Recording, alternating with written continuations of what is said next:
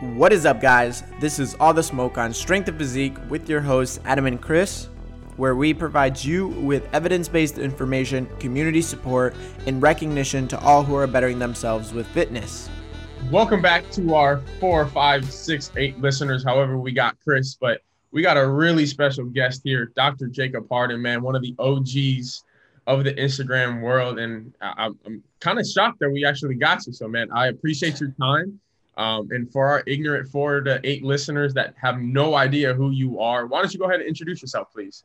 Yeah, well, thanks for having me on, guys. So my name is Jacob Harden. I'm a chiro out of Orlando, Florida. I own and operate Orlando Sports Rehab. Definitely have a very active care, exercise-based approach. It's been, I kind of got known for the Instagram thing, putting up some self-care, rehab progression type of content. I've been in practice now for 6 years. It's been since owned my own practice from day one, and I've definitely kind of fallen into the sports kind of active care, working with active populations. Gotcha. Yeah. So I know we were talking a little bit before, we hit the record button, but what made you go the chiropractic route? I know a lot of people probably don't see you as a chiro that follow you on Instagram, but the typical stigma of chiro is like, let me go in, let me get popped, let me get manipulated, and I'll feel really, really good. But hey, I'm going to have to come see you in a week. But your approach is different, so to say, for a typical chiro. So why still go that chiro route? Well, for me, chiro was like just right situation at the right time, in all honesty.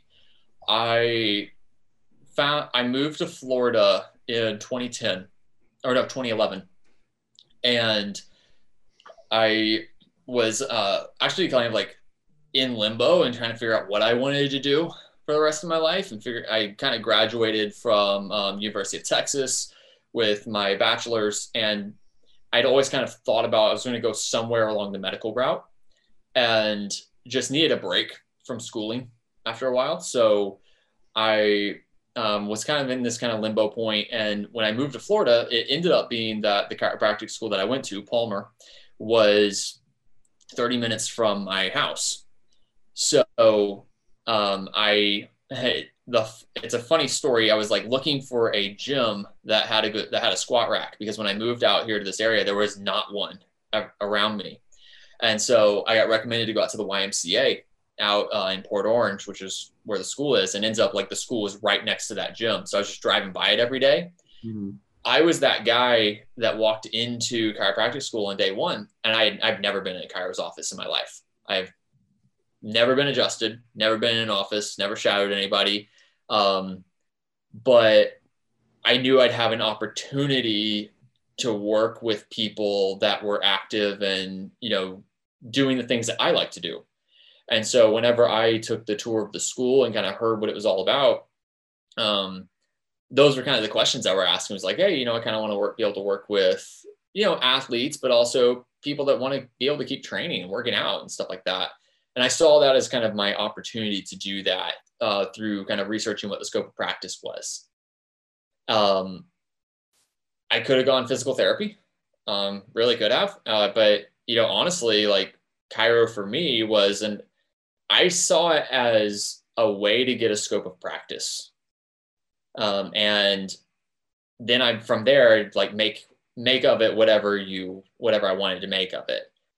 There's definitely been some uphill battles with that, with public perception and stuff. As you said, like people, do know chiro as primarily, getting popped and, the adjustment and all that, but there's a lot more to it. And I think that over time and being in practice, the way I've marketed myself, people now know me for something a little different. And so now I actually have people who seek me out, not for those things, but rather for an active approach.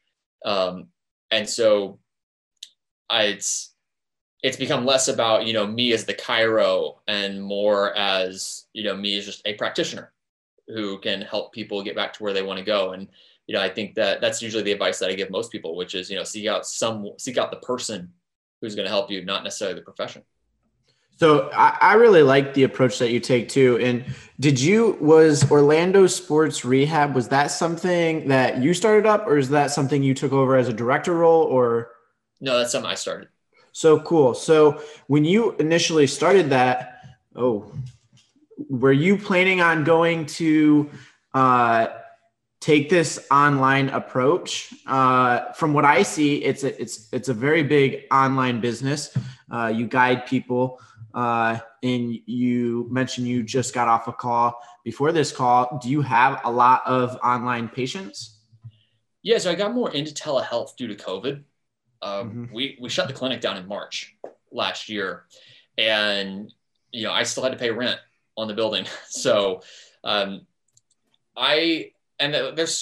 kind of goes into how I actually run the business in general and how I view patient care as an overall standpoint, which is I look at patient care as more so I'm just there as guiding you along, helping you get back to whatever you want to do. So I only want to be as involved as you want me to be involved.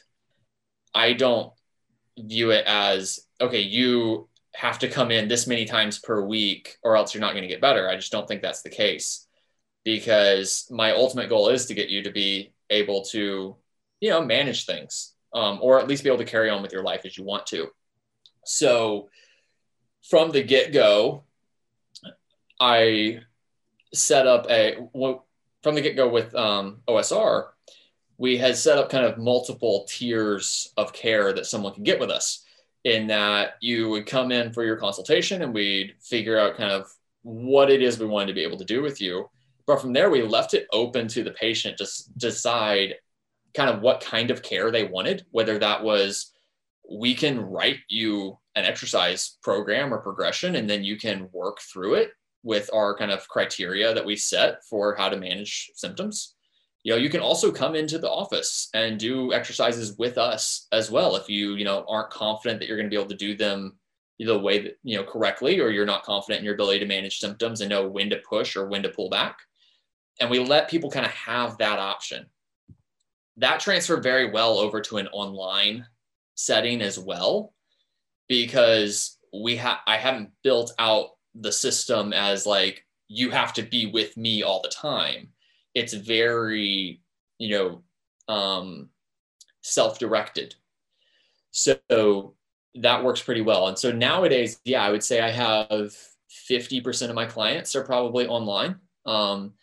There was a point last year, it was probably about 90%, but that was just because no one was really coming into in-person visits for a while.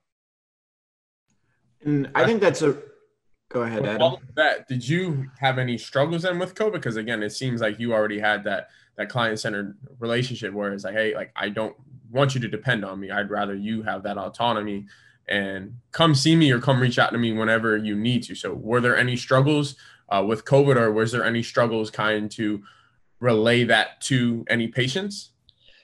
Yeah, for sure. I mean, there's always, I think, everybody struggled with COVID. We had just opened up our new office in September of 2019.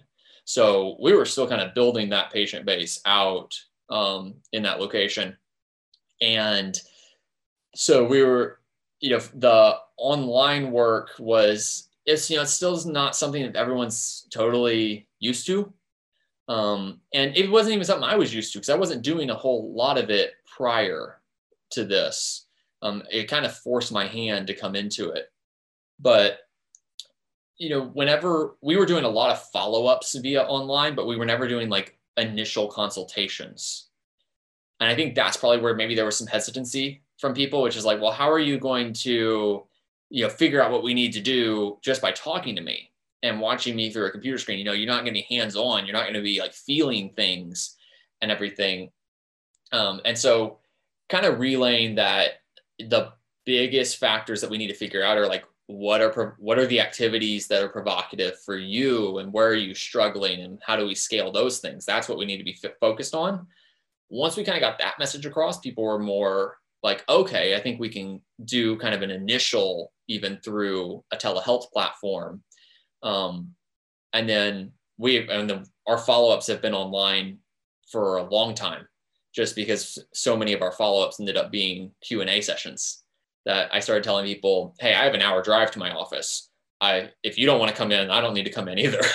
We can do that just right here if you have a bunch of questions. And I think that's sort of the best approach. I get that so I'll give you my experience with chiro. Growing up, I had some back issues. I didn't get it diagnosed or anything, but I had some excruciating pain that felt like a knife was getting stabbed into my back when I was younger. I couldn't walk, I couldn't move, I couldn't bend because of the pain. And I went to see a chiropractor, and that was the typical treatment. It was an older chiro, but his approach was, you need to start seeing me weekly in order to have this issue fixed. And it wasn't really that in depth. He didn't see me do any movements. I came in, he adjusted me, and that was that. So my first question to that is, what benefits come from that adjustment itself? Well, it can lead to some temporary pain relief for some people. And if that's something that you find is helpful for you, then wonderful, right? Now we know that it's not really like realigning anything. The effects of it probably only last about 24 hours. And the other thing with it is, I forget what I was going to say there. But we know that it can be helpful, right? But it's a temporary pain relief standpoint. Okay. So if we establish that, the other thing I was going to say was, it's not specific. So again, we're probably not like realigning a single bone. Now, I also don't think it's like prophylactic. We don't have any evidence that I know of to say like not getting adjusted will, lead to a worse outcome. So, if it's going to be a kind of a symptom modification standpoint, which it might be, then wonderful. But how then do you prescribe it to someone? Because if it's a symptom modification, then I view it as, if your symptoms get to a point that you can't handle them and you feel like you need some assistance with that, hey, we have found something that is useful for you to bring those symptoms back down. However, I don't think that I need to be telling you need to come in 3 times a week or your pain's going to go back up. Right. And that's kind of just the difference in kind of how I view the adjustment versus maybe how traditional care views it. Yeah. And I think that's a really good way to view it, because later on down my fitness journey, I finally found a chiro that actually started having me do some like windmills with my arms, figuring out what was wrong. Cause then I started having shoulder issues, and long story short, it was just a lack of educated programming that I was doing. I never had a coach myself, so I was missing out on a lot of movements that were very important, but that was the exact same approach you take. And I really enjoy that personally, is because the person looked at how I ended up moving and made corrections based off of that. And my plan of care went a lot smoother. So I see where you're coming with. And I had another question, but I completely forgot where it was I'll start going. So, Dr. Hardin, you kind of mentioned, right, pain as a whole, right? There's like these little things that we can kind of do to maybe, kind of guide that individual into, buying in that educational wise. But what do you do if you don't have to deal with that now, but what were you doing when somebody, again, you're that chiro, they're coming to see you for that adjustment? Like, it's only going to be temporary. So what do you kind of do to feed them to like an exercise prescription? Like, how are you trying to navigate through that pain aspect for individuals? Yeah, like I said, I don't deal with that as much these days because most people are coming to me for more of an active approach. But a couple things I've done in the past, I guess I can kind of shed some light on. One is I would try to always do an active care first, which my thought process has been, okay, this adjustment or manual therapy, whatever you want to do, is going to temporarily desensitize the system, right? So then I'm going to go and I'm going to do some exercises with you. And that often gets viewed as like we're opening up a window of opportunity for someone to move. And that's valid. That very well might work. My thought process has always been, if I'm going to prescribe exercises to you to do at home, I want to prescribe those in a manner that is most similar to how you will be at home, which is in a non-desensitized state. So I don't want to go and do a bunch of stuff to artificially bring symptoms down and then go and find an exercise prescription that fits on top of that, because at that point, that exercise prescription may not fit your non-desensitized state. And if you're not coming in all the time to get that desensitization from me, then I don't know that that exercise prescription is appropriate. And so I want to do exercise first. I want to figure out in your natural state, what is, the movement tolerance, what's your load tolerance, et cetera, et cetera. And I know kind of in the back of my head, I get somebody moving and loading and kind of de-threatening their situation and talking to them and educating them, et cetera. There's a good chance by the end of that session, we might not even need to do the extra stuff, but I always offer it at the end anyway. It's like, all right, look, we're going to do this stuff first. And then if you still want an adjustment? Hey, do you still want whatever? We can do that. I found more often than not, people were like, actually, I think I'm okay. But I really tried to make sure that I was framing it as the care is what you do at home, what you do out of here. And not even just exercise, but the little adjustments that we make to your day-to-day life, right? Like how if you're finding that you're having trouble taking the stairs, like we're going to be figuring out how you can take the stairs a little bit easier. It's not an exercise, it's just little things. That is what matters the most. This stuff over here is adjunct if necessary, or not even if necessary, but if you feel it's needed. Gotcha. So I know one thing that are still to this day, and I give a lot of credit to you, Teddy, even the prehab guys, that you guys had, a library of, prehab rehab or IG rehab exercises. What was the good thing about that? And also, what do you find the bad side, the negative side of, posting all this free content or this free prehab rehab exercises for people that just kind of follow you and thinking, hey, if I have low back pain, if I do this, I should be fine, instead of maybe addressing a lot of other situations that you were talking about? Well, good side. Let's start with the good.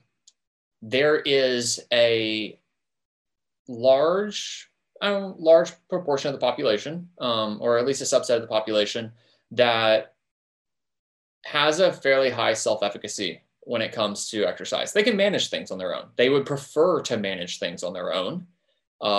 In my experience, it tends to be a lot of younger people like us who, I got this thing, I feel it when I exercise. I need to figure out how to work around that because I want to keep exercising.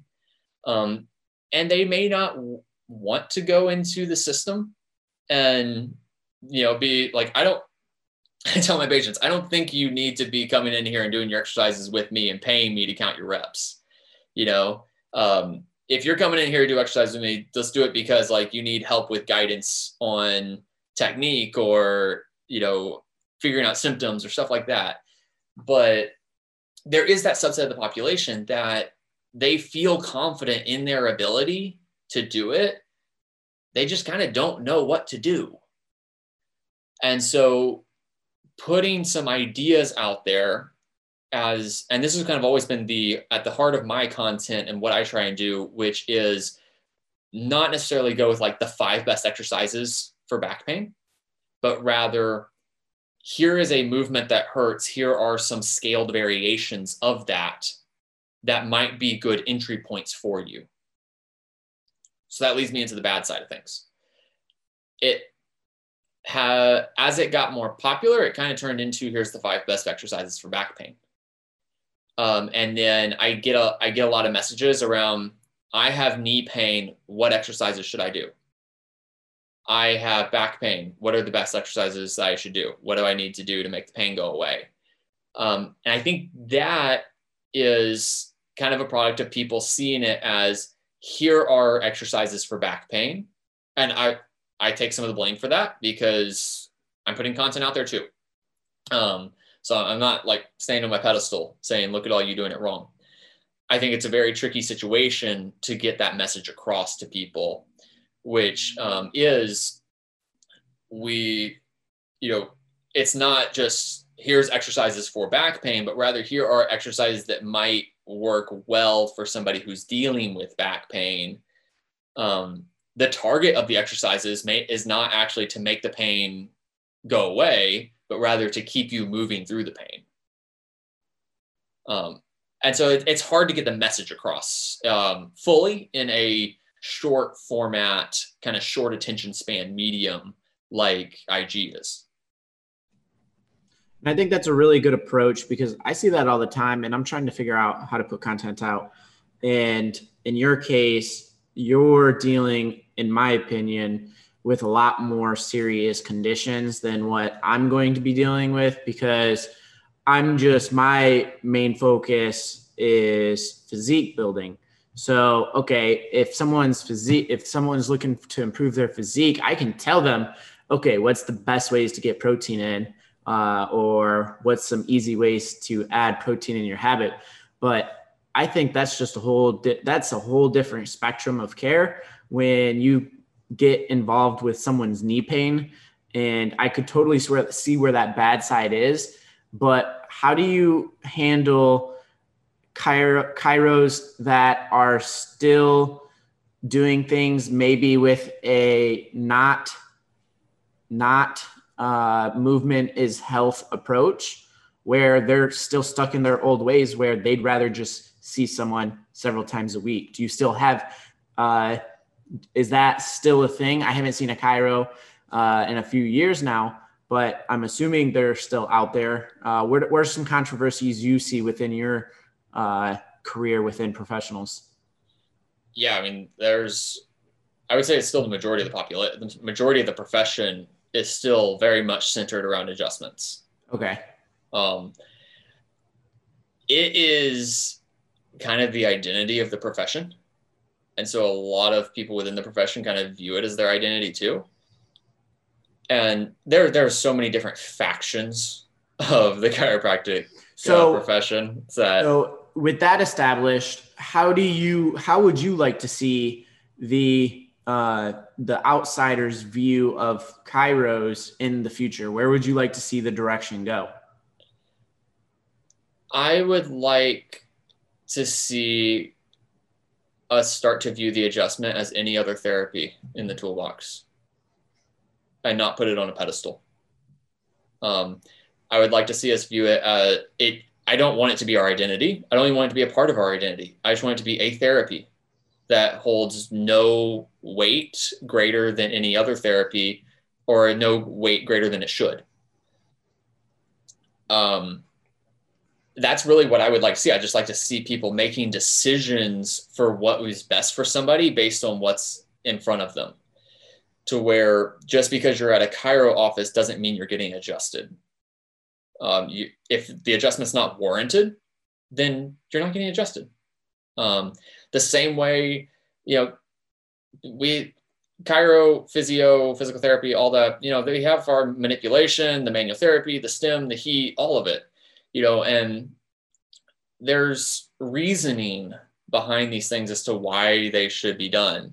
And there's a ton of great chiros out there that have great reasoning, and, they adjust whenever it's warranted. And then there's some who every single person is going to get an adjustment because I'm a chiro and that's what you do. You came to a chiro office, you're getting adjusted. It doesn't matter what the complaint is. And it's like, well, if it's happening for everyone, is there really reasoning behind it as to why it's being done? And so, yeah, that's what I'd like to see. I would love to see the whole profession become much more centered around, hey, here's where you are struggling in your, day-to-day life. And our care is centered around returning you back to your valued activities and, less passive therapies in that altogether. But personally, I just view these things as there are therapies that can be offered, and there's certain things that I choose to offer, and there's certain things I choose not to offer. And if somebody wants to go get adjusted, I will happily tell them they should probably go see the guy down the street who does it 30 times a day, because he's just going to be better at that. But if you want somebody who's going to, lay out a bomb exercise plan for you, hey, come over here. We're happy to help you with that. Now, this is probably a dumb question for me. I've never been to a chiro. I've been to plenty of physical therapists. And I remember back then, my thing is, if I'm going to physical therapy, shoot, I'm about to get a massage. Like, that's supposed to feel really good. But what is it with the adjustments? Like, what is it with the spinal cracking? Because you still see it on all sorts of social media. It's like you hear, hey, make sure you have this volume, and you hear and like, oh, I feel like a totally new person. Or you see these extreme cases where the guy comes in and he's like all crooked, and he walks in and he's snapped 10 different times and he's good as new and he feels no pain. So what is it about the adjustments that makes it feel so good or makes it feel so valuable to individuals? So there's a concept called neurophysiological effects, which is a fancy way of saying stimulating things in the nervous system, which lead to physiological effects. So there can be muscle relaxation that happens. You're stimulating a ton of sensory information into the nervous system. We have a endogenous opioid system, so pain control systems within our bodies that may get stimulated whenever you do that. But that's similar as, hey, you bumped your shin on the coffee table, you rub it, it feels better.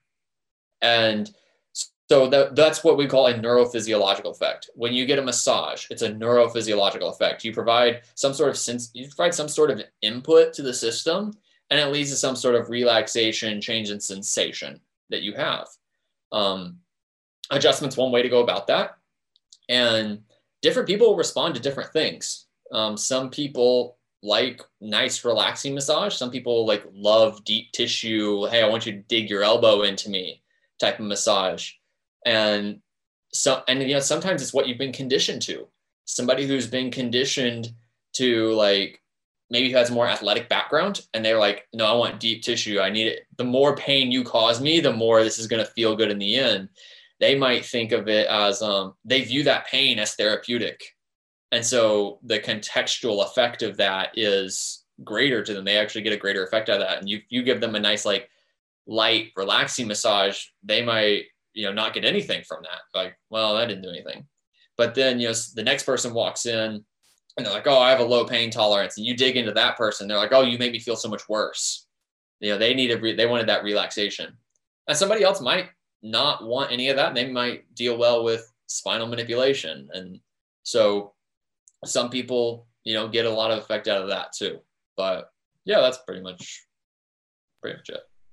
Gotcha. So now I guess to bring you back on to, the Instagram platform. So obviously that we talked about, you were on there a little hiatus. We missed you, but hopefully, you'll come back. So with all those negatives, and I think there's a lot more, practitioners out there that are prescribing, hey, these are the 5 or the 3, or this is the best exercise to do. What are you going to do if and ever you do come back to kind of portray that message and make Instagram rehab or prehab better? Well, I will be back. That's for sure. I will do it. Well, one, I want to put a little more focus into some of the non-exercise concepts that I feel need to be discussed, which is one, my real passion is in the programming side of things and the decision making that goes into how you program and progress these things. That's why I've always done progressions. But I want to get that point across. So I also really want to get across like how you respond and the impact that pain has on your life is as important as, the exercises we're giving. It might probably even more important that we address those things. So making more content that surrounds some of those things, some more conceptual things, and, with the exercise videos, but kind of trying to tie in, I guess, how it all fits together and not just being an exercise library. Gotcha. So why don't we go ahead, if you don't mind, go into that aspect of, the programming, regression and progression. Sure. I think that's something that's really valuable because too many doctors and too many clients of mine say, my coach said since my knees hurt, I can't squat or I'm not supposed to squat. Mm-hmm. And we all know that, right? We're sitting down, we're kind of in a squat position right now, or I since I can't or bench is terrible. So how are you trying to regress or progress any type of specific movement, or how are you trying to relay a certain target threshold to your clients? Sure. One, we have to start with trying to identify, is this something that we feel does warrant removing this movement temporarily? Or is it something that doesn't warrant that? And so, my big kind of criteria there is like, hey, are we looking at some sort of major trauma where we're thinking about and you're in like your first couple days, and maybe this is like tissue healing. We don't want to be loading this too much, like more protection, right? Or are we dealing with some more like non-specific anterior knee pain, and you've ramped up the intensity over the past 6 weeks and you've been feeling pretty beat up, but you kind of started to push through it anyway because you were on that verge of that PR you knew was coming, and you've been really having that goal in the back of your mind for a while. And so you kind of like sucked it up through it. And now your knee's kind of hurting, but you got the PR and you're super stoked about that. Those are two different situations, right? And so we need to recognize that and realize that, well, pain doesn't always mean something's broken, torn, et cetera, that you have to totally lay off of, protect it, put it in a sling, put it in a brace, whatever. More often than not, it's the latter. It is pain that is not a reflection of something that's so damaged that you can't move it or use it. So then it becomes, all right, well, how much can we do? And whenever, like, I think the problem that we run into, and like you mentioned, okay, I have knee pain, so my doc told me I can't squat.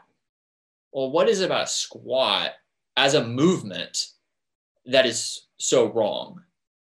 And it's this morality that gets labeled onto movements, like the movement is wrong. Well, no, movement is just position through space. That's all it is. So I look at the movement as, this is how we distribute load to tissue. It's a vector for load. And if you go and you sit in a squat position, but you're on a 12-inch box, right? Your body weight is supported. It's still a squat, but it's no real load because the box is supporting the load, right? The second you remove the box, there's more load. The second you add a bar, there's more load, and so on and so forth. And we start to kind of view it that way. Well, then we can kind of use the same reasoning as to say, like, well, why would you squat 100 pounds instead of 200 pounds?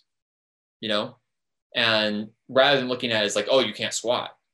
Well, why can't the squat is just a movement? Is there something about the movement that's intolerable? Or is the movement fine, but there's some sort of level of load within that movement that's intolerable?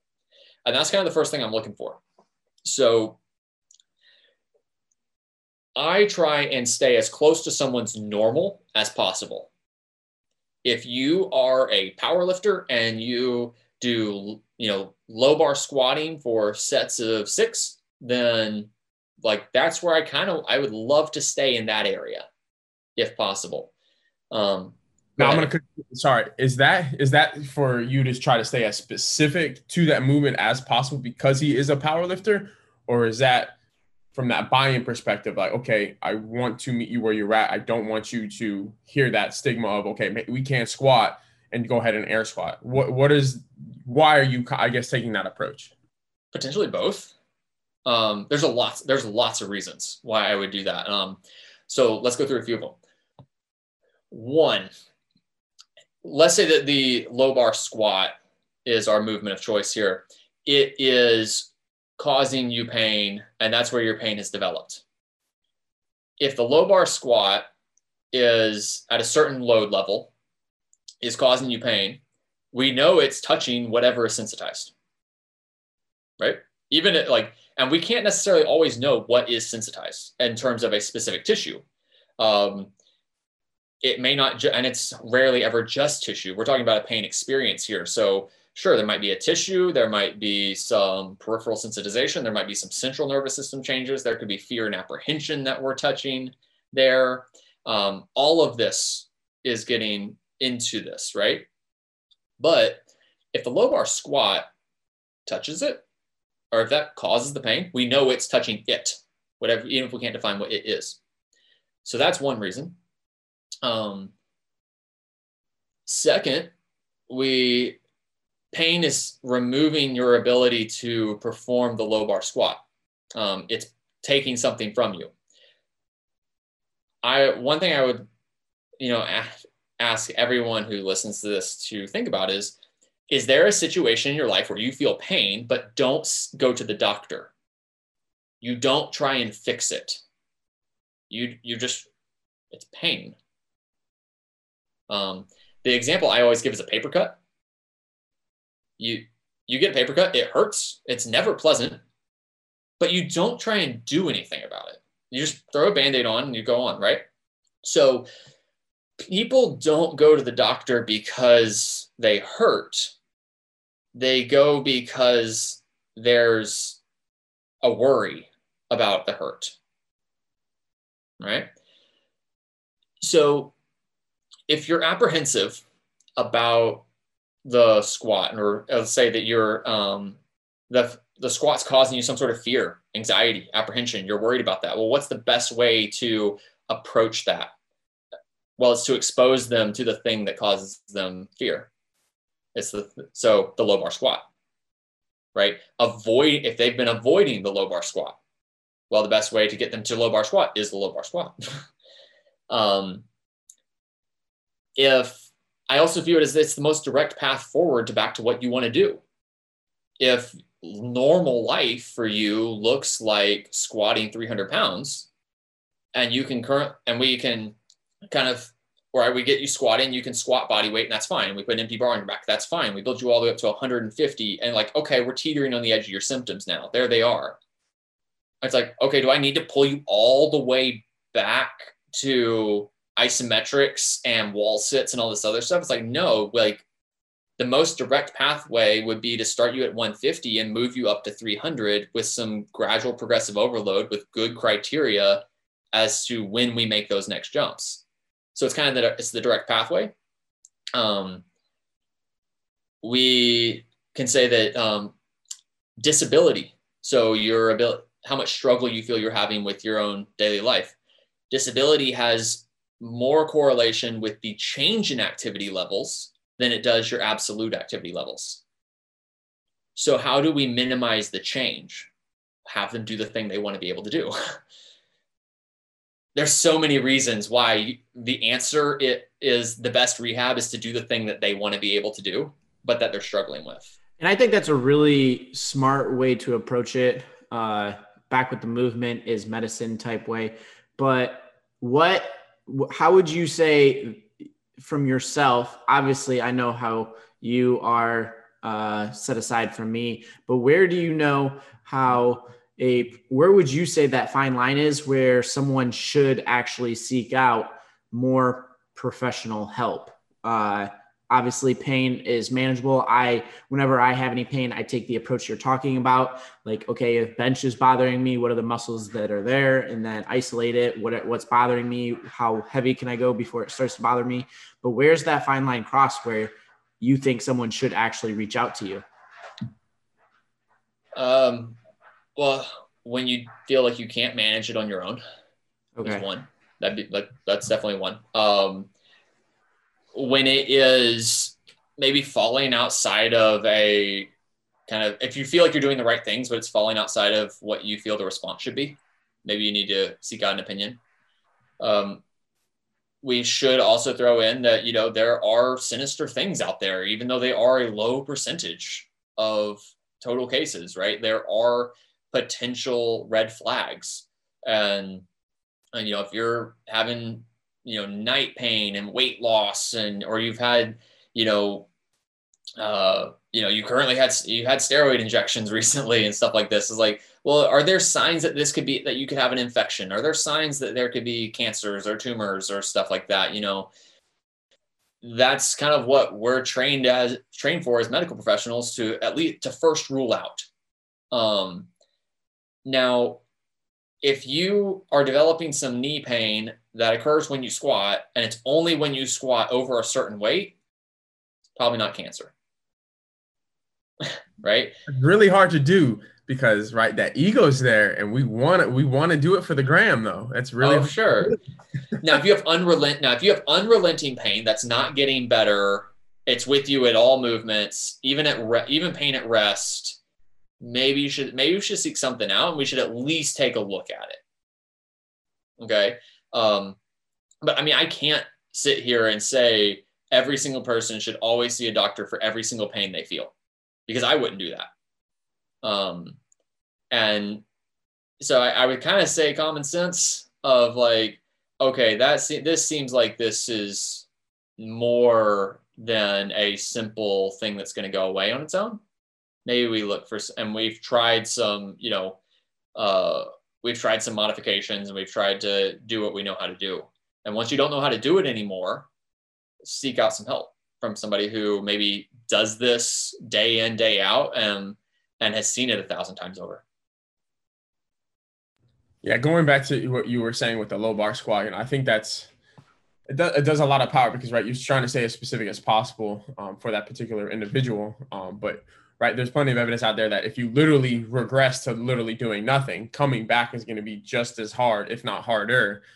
So I think, just finding those simple regressions to still get some type of squat movement is going to be really beneficial. But a lot of people neglect to look at just load, or even modifying tempo, or simply just range of motion. I find, for me, my left knee, every time basketball season comes and I'm playing with my team, man, it's like, okay, Adam, like now you really have to pay attention to your RPEs and making sure you're not, hey, no, wasn't an 8, but we'll just say it's an 8. That's something you really can't do when, things are coming up. And I think that from my experience is just literally going through that experience and, educating throughout the process.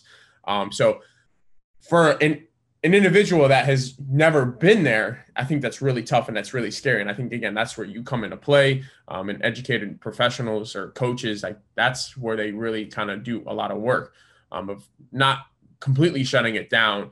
Is like, right, let's go ahead and just manage it. Let's pay attention to it. And let's do something rather than completely nothing. And I think that narrative is starting to get out there a lot more. But I also, I guess, want to ask you again, too. So let's just kind of stick with the squat, right? Still, right, okay, we're still modifying load, but maybe technique isn't there. Are you trying to work with that, as in maybe a specific load, right? Knees are caving in, or hey, I'm tilting forward, I'm rounding a little bit. Are those issues or maybe we need to supplement other exercises so that doesn't happen? Are you addressing that as well? So potentially, yeah, this gets into the, I guess, nuance of it all, right? Where it's very rare that we're prescribing one exercise in isolation. Like everything fits into a larger program. So I guess we have to kind of ask, well, what's the overall goal of what we feel you need to do? Now, I think we very rarely need to fix anything for pain to settle. Okay. Now we can then say, all right, well, what about maybe it coming back again? What about injuring ourselves again? Were there certain things that maybe we could address? And so to kind of start this conversation, we need to even think about, well, how did we get to pain in the first place? How did that happen? Because I'm going to guess you had the same squat technique the day before you got hurt as the day that you did get hurt. And you didn't hurt on day one, but you hurt on day two. Now, some would say that you were a ticking time bomb and it was just wear and tear, and it was all a matter of time. I would say your body has adapted to that over time. Okay. If you normally squat with your knees caving in, you've always squatted that way and you've squatted that way for years, then just because it now hurts doesn't necessarily mean that the movement was the cause. Because again, the movement is simply the way the load gets distributed. The load then is the stimulus which causes adaptation, right? So if you've had load on those tissues that caved in, let's say the higher patellofemoral joint load for your whole 5-year career here, and there was no issue. So can we blame the movement? I don't think so. Now,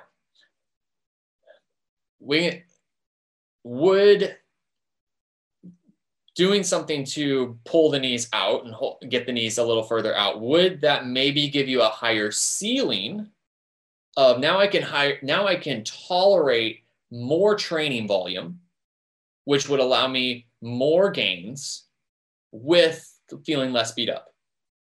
Maybe. I can't predict that. But if that's something that you and I decide on as a worthy goal, then sure, we can try it. But I can't go into it saying you have to do that. Now, if we have you squat and we see those knees caving in and like, oh, there's pain, right? And we say like, all right, and your load's 150. And then we have you consciously work on driving your knees out. And now you can squat 250. Okay. Because we reduced the load that the knee was experiencing via this change in mechanic, right? Now we have a choice. Do we stay as normal as possible in keeping with their natural mechanic and build the load up in their natural mechanic? Or do we go to an altered mechanic, which may allow them a higher stimulus for their quads and their glutes and their back, and a closer load stimulus to what they're used to that lets them train more tolerably there? Because remember, this person can squat 300, 350 pounds.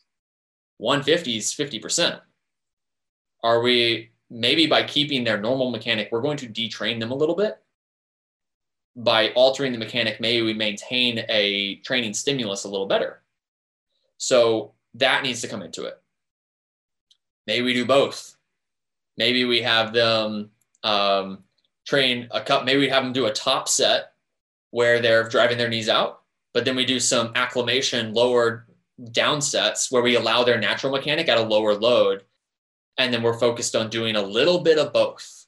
That gets into the whole individualization of this whole process. And that's a decision that you and I would make together as what we feel would be best based on your goals. Yeah. And I think, right, like that, I was smiling the whole time you're talking about, because that's the art of coaching right there. That's the art of being a practitioner. And like you said, it's a two-way street. We have to have that communication with that individual. Say, hey, this is what we can do. We can kind of say if it works, okay, let's keep rolling with it. If it doesn't, like you said, there's so many different options and avenues that we can do. I know for me, whenever I get that left knee pain, it's a lot of tempo work. And instead of back offs being low bar, or instead of back offs being sometimes high bar, I literally go to an SSB and play it with a lot of pin squats. For some reason that works. I'm going to keep rolling with it. And sometimes I just have to pay a little bit more attention to my warm-ups. And that's, I guess, another thing that I would like to ask you.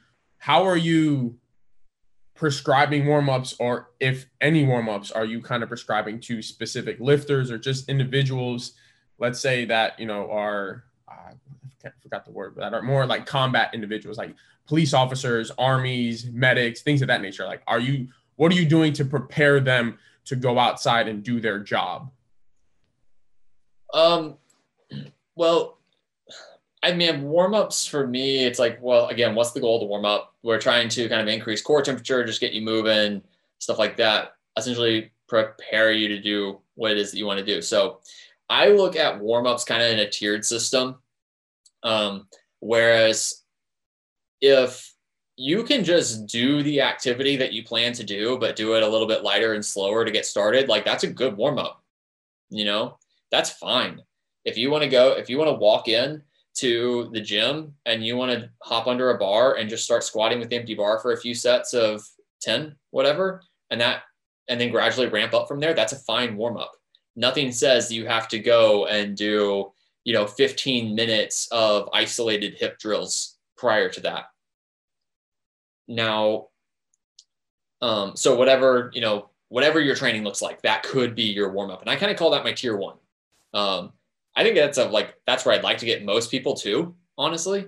That's what I do more often than not. Some days you're going to walk in and you're just feeling like your body can't get moving though, right? Like you're feeling a little beat up. You're deeper into prep or something. You haven't been sleeping as well. You're overreached a little bit.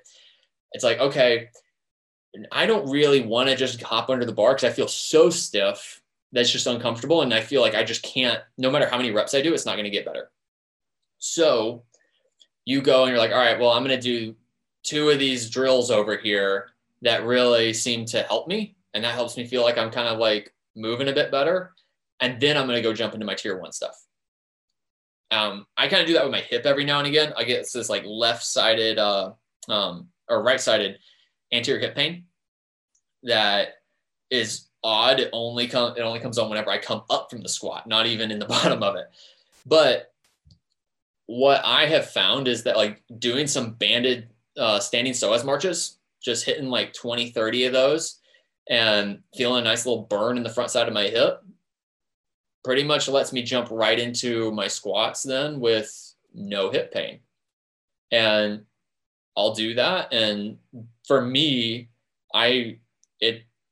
the time investment to like scale out of the squat and stay out of all this stuff, like it doesn't bother me enough to care. I'm like, I'm just going to do my psoas marches and that's fine. So that's kind of an example of what I call a tier 2. Do a couple little things that help you feel like you're getting moving. And then you have some people that are like, maybe they just need a 15-minute routine, and they're like, I feel like I need to do something kind of low intensity, build my way into it, into actually like getting my work done for the day. It's kind of like a tier 3, and you kind of go through whatever like unloaded drills and just kind of like dynamic stretching or something that would work. And that'd be fine too. If you kind of translate that over to like a team sport setting, then, obviously you have the demand of the sport. So let's take basketball, for example. If we have our layup drills, right? And we have our shoot around, all that stuff is stuff you're going to be doing in the game. That would be how you warm up.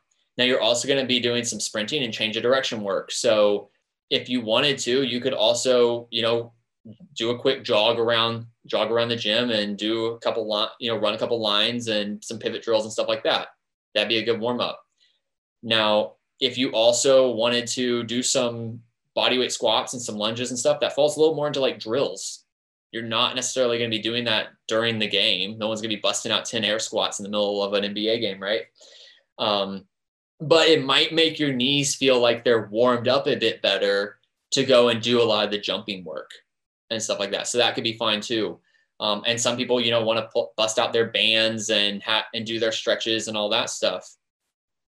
You just kind of regress back as far as you feel like you need to, but realizing that, again, the movements, you're trying to prepare yourself for the movements that are going to potentially throw load onto your body. So you could start by doing those movements, but with less load, and then scale the load up and essentially get you to the same spot. Yeah, it's funny that you brought up the basketball situation, because I've coached middle school basketball at my old middle school. about 4 years now. And every single year, the kids ask me, Coach, why don't we stretch before? I'm like, what's that going to do? Like, just go ahead. Let's get into our 5-star drill, and you're moving, you're doing things that are going to get you ready for when we do like live stuff. Mm-hmm. But I always love hearing individuals like perception of a warm-up, because when I work out at a powerlifting gym, all these powerlifters, they have the lacrosse ball, they have their bands, they have the booty build, they have like the whole bag is pretty much stuff to prime them to warm up. I'm watching, I was like, yo, I just worked up to my top set. I'm on my second set of back offs, and you're still warming up. Like, I feel like there's an other issue there if it's taking you that long to warm up. Well, I think I think that comes down to like what the narrative behind why you're doing it. So like, what are you doing that warm up for? So if you are seeing it as, hey, I'm trying to just literally kind of go through some movement, get my body moving, and so that I can do this thing over here, that's prep. And if you view it as like I have to make sure my glutes are active enough in order to go and do the squat, or else my squat's not going to work correctly or something. Like you're throwing this kind of like mystical effect of the exercise itself out there. Like, oh, this exercise does something special. No exercise is special. How you apply the exercise does something, right? It provides some sort of adaptation to you. But so many narratives get thrown around about like, oh, well, this exercise is activating this, loosening this, and if you don't do it, then you're not going to move correctly, and therefore you will get injured or you're going to get hurt. It's like, I don't know you can say that, right?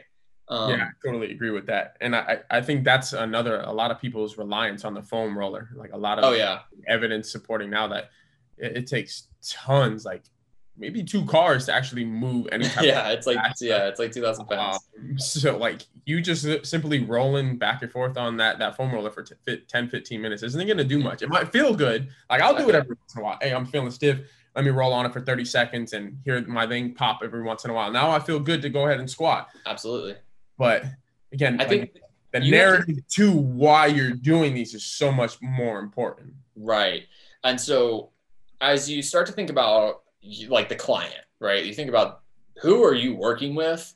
Now, if you're a powerlifter and you have 3 hours to train, right?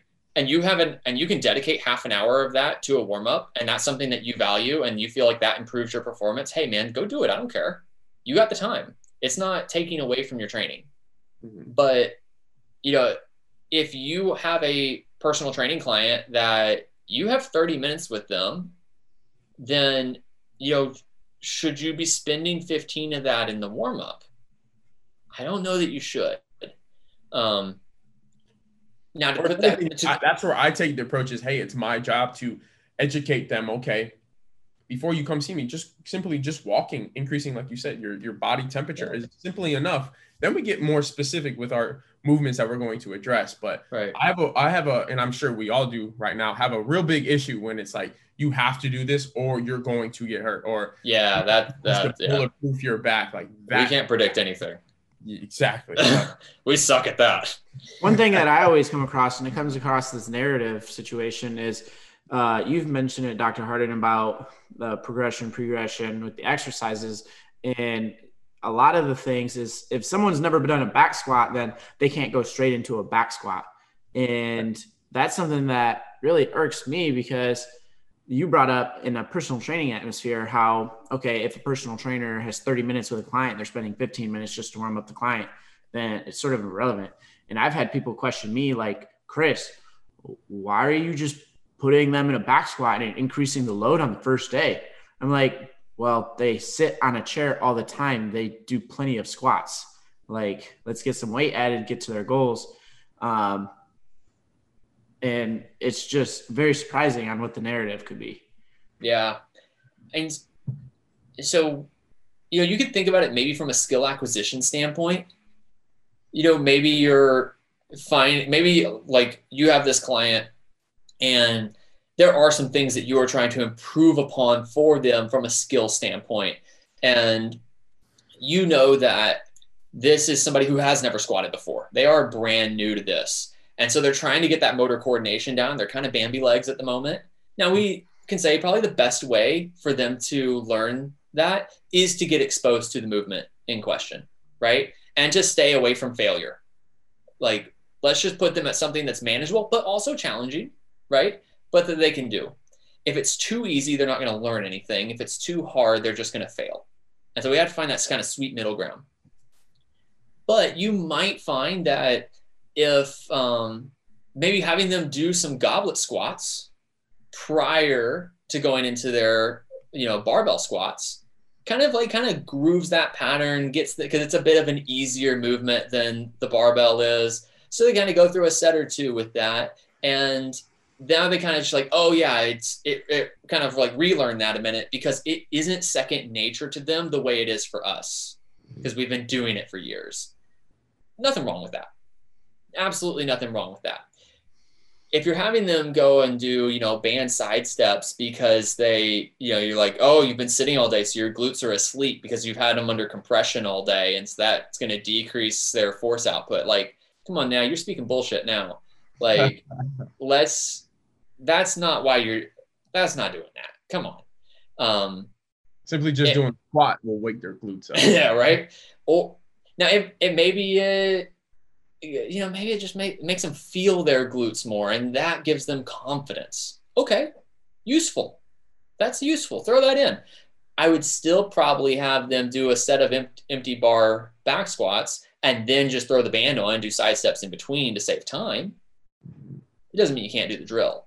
And that's another thing about maybe warm-ups is some people view it as like it's a spot to put in movement that maybe you just wouldn't get somewhere else, exploring different movements you wouldn't get somewhere else. And that could be a useful thing. Like, there might be let's say you have like piss poor shoulder mobility or something, like, so, and you want to improve on that, but you really don't want to like regress yourself back to another movement that is going to like force you into that position. Like, I really want to do my heavy overhead presses, and I'm going to arch when I do that. And that, like, nothing wrong with that. But you also want to improve that kind of shoulder flexion. Well, maybe the warm up is a good spot for you to like knock out a couple sets of exposure in that low, in that position that's going to force you into like, not going to let you hide from it. Right. And so, and like, you can do both. You can have both. And that's maybe a useful spot to throw some stuff in. Yeah, and that's actually a lot that I saw working at another facility. Is they use their warm up mainly to get the heart rate up, but they would set the movements. It was a group training atmosphere, and they would set the movements 15, 20 yards apart, and it would be like can openers or something like that with a band. And then they'd have them sprint over to the next little group setup. And that's where I got that warm up introduction. I was like, wow, this is like, no one wants to do a face pull with their like military press, because it's like a face pull. Like, why would we do that when we're starting our compound movements? But if you throw it in your warm up, it's a very good way, like you said, to get those movements that you normally wouldn't do or want to take a ton of time out or take other exercises away, to get you moving and do the exact same thing. Yeah. So it does act as exposure. Yeah. Now we do need to remember though that, if you're putting it in a warm up, you're probably not training it hard enough to get a ton of like strength, power, et cetera, adaptation out of it. Because otherwise it's going to generate fatigue, and that kind of defeats the purpose of the warm-up in the first place. So it is exposure, but it's probably not enough exposure to say like, oh yeah, I'm training this. And so, some people are like, oh, I have to do my band pull aparts because like to like strengthen my rhomboids. It's like, are you really training that hard enough to strengthen your rhomboids more than your seal rows? Really? More than your barbell rows, more than your dumbbell rows? I don't think so. And I think that's part of actually kind of where the activation standpoint started to, like, maybe some of that narrative comes in, because you typically do them for really high reps, and so you feel kind of, that burn that comes with high rep training. Yeah, so people are like, oh, it must be active now. Yeah, that's where I I guess I'll throw some smoke, but I'm not going to name drop anyone. But when you're doing frog pumps or single leg hip thrusts and you're saying like, that's really going to build my glutes, and you're not doing, heavy compound movements, there's a big issue with that. Again, it's, those accessory movements that you go ahead and do, but when you're going to tell that narrative, you have to hip thrust, you have to do single hip thrust, you have to do glute kickbacks just to develop your glutes. Like, you can do that and probably progressive overload and get stronger as a whole individual, more tolerant with barbell squatting, with deadlifting, and doing all those rather than, pre-fatiguing and then going into and then increasing your risk of injury. Maybe. Yeah, maybe. I feel personally attacked, Adam. I feel like because I start all my workouts that people want to target their butt, I started with frog pumps. So I feel very targeted. Your personal workouts, frog pumps? Yes. He just likes to do that motion. Yeah. Personally, I feel it more. So I think it's activating the butt more. So it should make it grow more. So. Yeah, it's, when you look, I think there's a, coming back to kind of some of the, we were talking about, some of the maybe bad things that come with social media, good and bad. One of the things that we see a lot on maybe social media around training, especially, is the conversations tend to center around optimization and how to get the absolute, as close to 100% gains as possible. Right? Like, how do we take that next step? How do we tweak the next thing? And I'm in these conversations, and I've been around these conversations a lot. So it's like, for me, the one that always comes to mind is like the volume conversation. How much volume, how many sets per week should we be doing? Should we be progressing our RPE week to week, or should we be holding it static? Should we be adding sets week to week, or should we be holding them static? And we need to remember that, like, we are literally talking about how to go from maybe like 95% of our gains to 97% of our gains. And the thing that got us to 95 in the first place was some showing up every day, working hard, and doing that consistently for years on end, and then the more things you start to layer on, they can add up. Like they can add up to something significant that you might notice, but we're talking optimizing, we're not talking effective.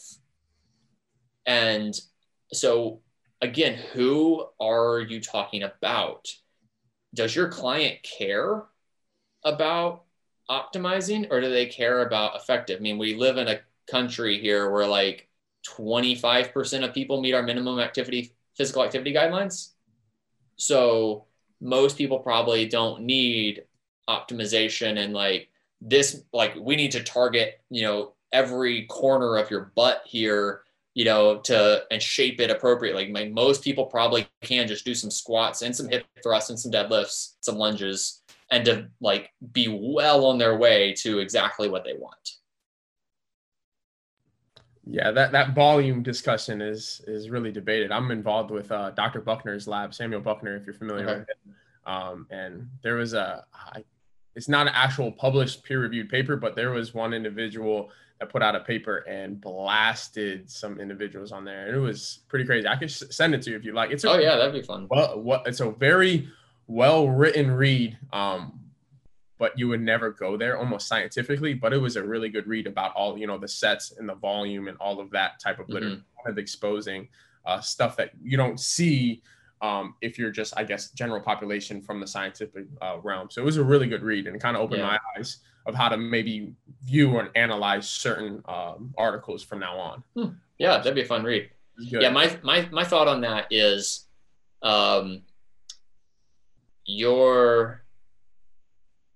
the maximum volume you can tolerate isn't a fixed point on any given day in the first place, due to variables outside of training.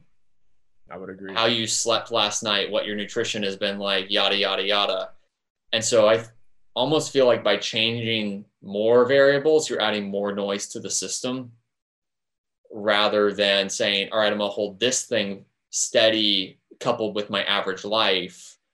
And then if I don't change anything about my life, I can then at least change this variable and maybe move up or down. But that's how I think about it. Yeah. But again, I'm at a point in my life where I don't care as much about going from 95% to 97%. That's just where I'm at. Other people like want to step on stage and they want to get everything. And like, that's why those are good conversations to have. They move us forward. They really do. We need to keep having those conversations, but we don't want to lose sight of why we're having those conversations, which is we have all of our big rocks in place already. And for maybe somebody who is new to the whole exercise thing, and they step into kind of this world and that's all they see, and they're like, oh my gosh, like this is overwhelming, all these things I have to think about. It's like, no, wait a minute. Mm-hmm. You go over here, like show up, work hard, be consistent, do that for 5 years, and then come over here and we'll talk. Exactly. Yeah. I think that's where a lot of people lose sight of it, is like, hey, just grind away 80% of the time, man. Just show up and you will get to where you want to be. But I think that's the hardest part, is being consistent, being patient, particularly, and just grinding in and day out. And then eventually it goes with anything. It goes with anything. If you want to learn a new language, it's not going to pick up in a week. If you want to start a new business, write a new book, it doesn't happen in a day or a week. It takes months, years. Just, again, patience, consistency. That's where the magic unfolds. Right. So I think we'll go ahead and wrap this up. Thank you so much, Dr. Hardin. And thank you for giving some insight with how OSR operates and where you would hopefully like the chiro field to go. Where can our, I'll say, 2 listeners find you? Well, even though I haven't been posting on Instagram, I still am on there every day. And so hit me up in my DMs if it's at dr.jacob.harden. That's the easiest spot to find me. And I'm more than happy to always discuss anything, any questions, any differing viewpoints anyone has. Like, keep the conversation going. You can also, I'm on every social media platform, search me by my name, and you'll reach me. Awesome. Thank you. And that was All the Smoke with Dr. Hardin. You guys have a wonderful